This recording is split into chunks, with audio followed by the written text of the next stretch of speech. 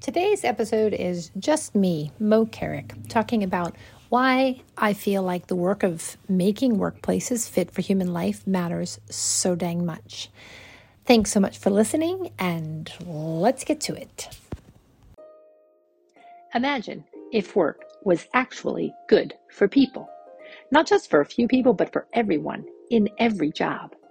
Sadly, work today is often not only not good, but is actually terrible for the human beings who work there. We can do better.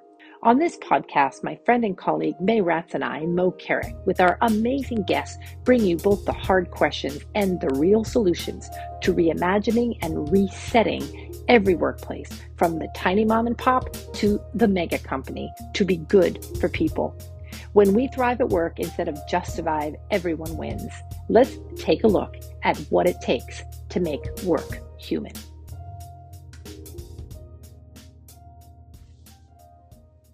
Let me retell for you some of what I do day in and day out. I want to tell you a story of a phone call that I had weeks ago or maybe even months ago from a client of mine. This client is the CEO of a small company, and they called me because they needed a lifeline. They had to make some brave and hard decisions in their organization in order to survive in their market. There were layoffs involved. They had strategic partners that were threatening to leave. And this CEO, while impassioned by his vision for what work this company can do in the world, also was feeling daunted by the continuous courage he needed to show up with day in and day out to manage all of the different needs that he was struggling, from the shareholders and investors in his business to the employee needs to the strategic partner needs, much less his leadership team's needs and his own needs to stay upright and healthy amidst the seas of change. In this call, which was only about 15 minutes long, he and I were able to come up with a couple of strategies for him in terms of what to do next. I also think that as an objective observer, as a coach, in the role that I play, I was able to provide some support and some validation for both what he was feeling and what he could do about the situation. I had conversations like this over and over and over and over again in my work life. I've been a coach, consultant, facilitator, and strategic advisor to organizations about their people and culture strategies for more than 30 years. And what a privilege it is to hear their stories.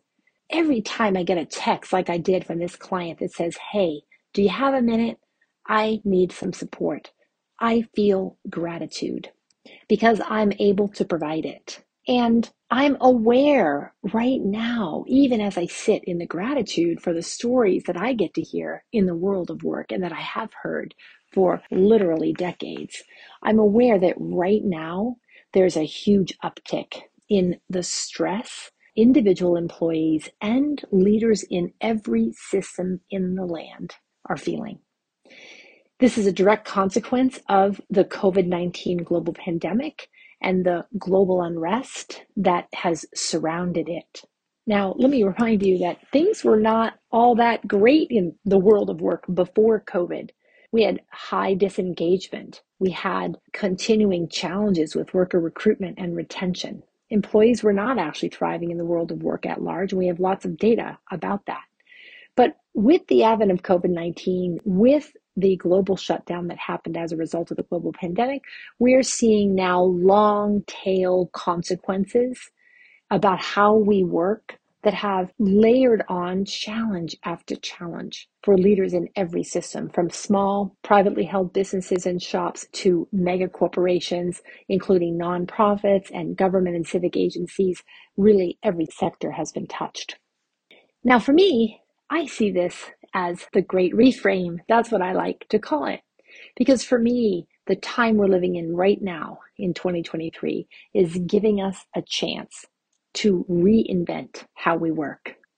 And as we do that together, we're discovering new techniques, new tools, new passageways, new processes, new ways of leading, new ways to build healthy culture that are going to serve the generations that follow us and the generations that follow after that. It's an important time to be a leader in an organization that has an opportunity to reframe, retool, and redesign how we work. So That brings me to right now and this podcast, Let's Make Work Human, that you're listening to. I want to thank you for listening. We are in season 2, and the interviews that we are having in this season's episodes are going to delight you. I'm so honored that May Ratz, my co-host of the show, and I have had the privilege of talking to the incredible thought leaders that have said yes to our call to interview them for the podcast. So you've got a lot to look forward to this season as it carries us through the summer. And these interviews that we've had that you'll be listening to on the pod give me a lot of hope. I believe deep down in my bones that work can and actually should be good for people. I believe that we all have a human need to matter at work. In fact, working, whether we're working for money or we're working for mission or we're working for some other value that matters to us, is critical to our sense of who we are in the world. It feeds us because we contribute to something bigger than ourselves. So when people thrive at work, everybody wins. The individual human being thrives because they're physically healthy, mentally and emotionally healthy. They become a stronger contributor to their families and their communities, which helps those families and communities to be well, to have an ecosystem of health and improvement and mutual support and satisfying relationships, which adds up to the impact in their towns, in their states, in our nation, and in the world. If you've ever felt that how we build workplaces in the communities in which you live in and in which I live in, if you've ever doubted that that doesn't have an impact on the world, I invite you to think again, because it does. It impacts the world in small and large ways. So it's critical to me that we take this moment in time, this post-COVID-19, post-global pandemic opportunity, when work has been so disrupted and so changed, to redesign it in ways that actually work for the human beings that work there. To do this, we have to rethink everything about the workplace. We have to rethink where people work with remote work, hybrid work arrangements, technology-enabled work arrangements. We need to think about how much they work, how many hours they work, what hours they work in. We're not locked in necessarily in some sectors to 9 to 5 being the most high-performing time for people. We're having to rethink how teams are configured. We're needing to deal with unprecedented mental health challenges in the employees that work in every system in the land. We're dealing with a loneliness epidemic that our Surgeon General just announced a 6-part strategy to deal with here in the United States. And we're actually following loneliness epidemics that are hitting other nations as well, like the United Kingdom and other European nations. These are big social problems. These social problems show up in how we work, and how we work can show up in helping these social problems. Let's face it, if we're working full-time, we spend more time engaged in work than we do anything else. So when that workplace is toxic, when we have a relationship with our boss or our team that doesn't fuel us, that isn't mutually supporting and helps us to be well, then we begin to deteriorate. Our physical health deteriorates and our mental health deteriorates, which causes consequences. We all know what those consequences are, from anxiety and depression to heart disease and high blood pressure, to increased incidence of suicidality, spousal violence, gun violence, of communities being degraded. We can see the impact when people are not thriving at work in our social structures.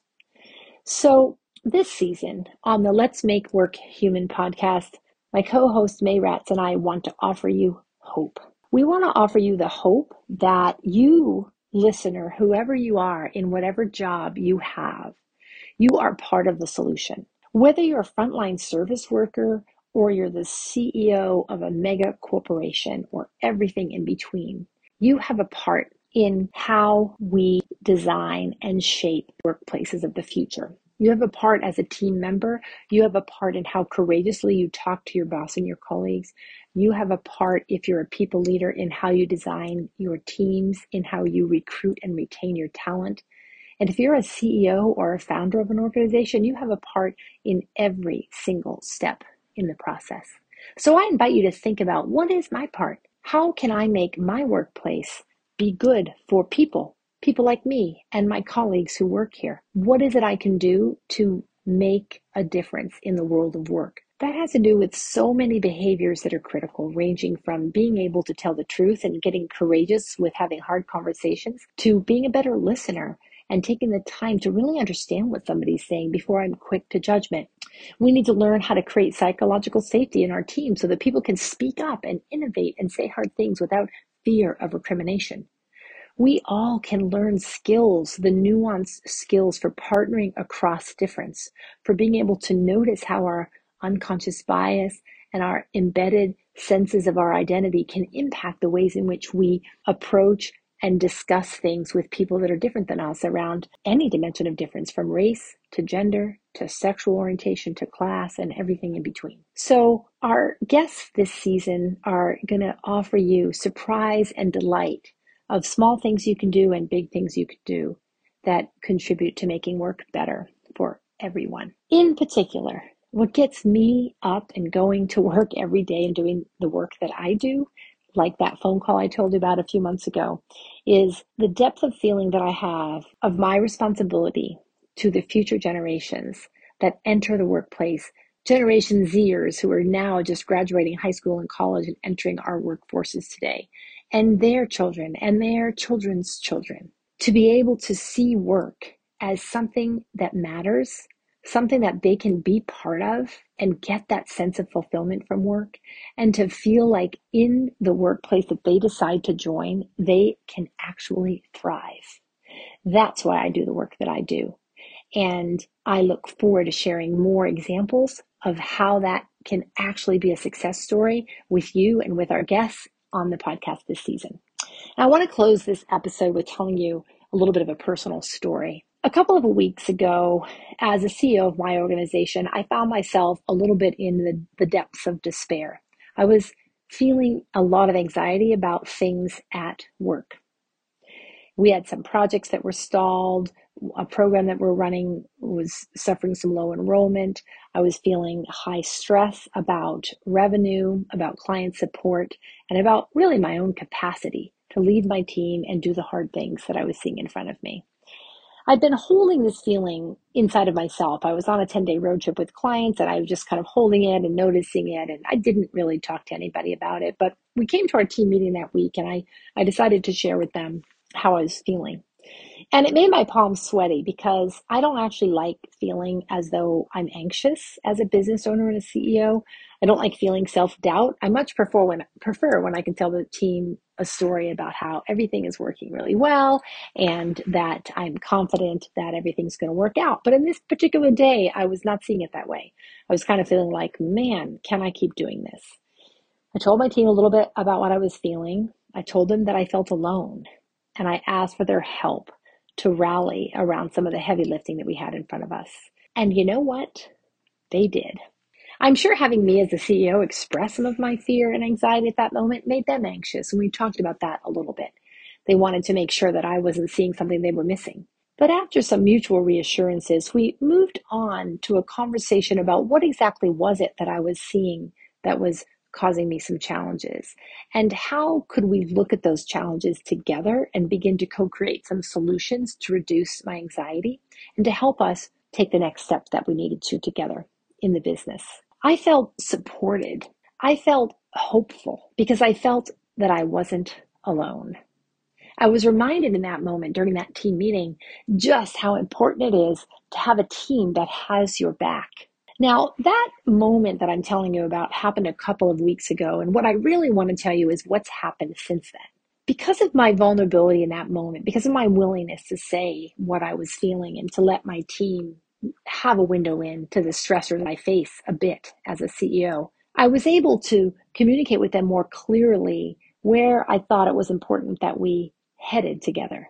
I also was able to more clearly work with them to focus on what strategies mattered for us to take action on and which ones could we let go of because they probably weren't necessary right now. They were noise amidst the fray of everything we were dealing with. I saw my team find additional ways that they could jump in and grab on in this boat that I felt so alone in, grab an oar and row hard towards the future that I envision.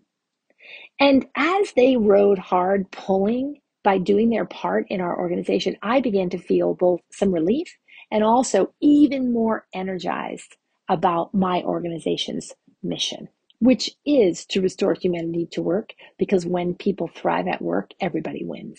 So as we dealt with the darkness of my despair in that moment, we have found new life and new energy for the team to move forward. And I have not felt that despairing since then.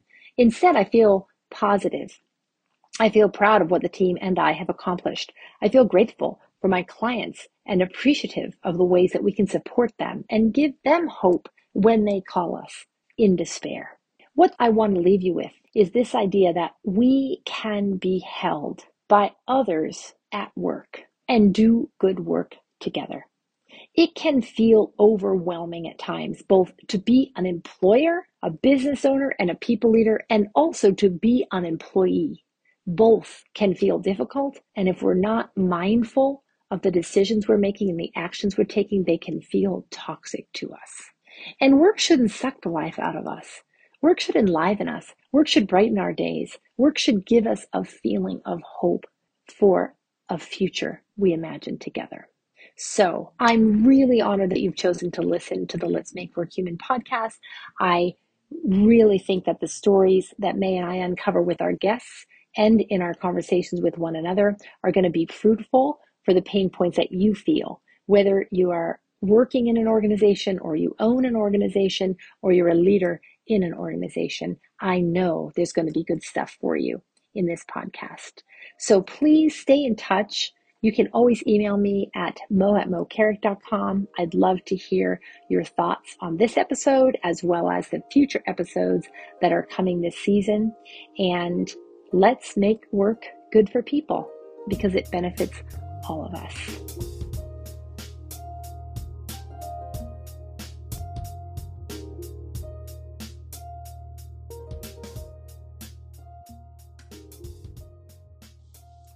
Hello, amazing listener. Thank you so much for listening to the Let's Make Work Human podcast. May and I and our entire team firmly believe that it is all hands on deck. Every one of us at work can make a difference in building workplaces that bring out our absolute best. If you agree and want support for how you can make a difference, head on over to our website at www.momentum.com. That's momentum.com or mocarrick.com to join our weekly Show Up newsletter chock full of inspiration, tips, and tools. If you're a people leader or a culture activist, check out our free mini course on solution discovery coaching, our favorite tool for saving you from burnout and helping the people that you work with engage and succeed at solving the problems that they face every day. If you want to learn more, email us at info@mocarrick.com and we'll talk.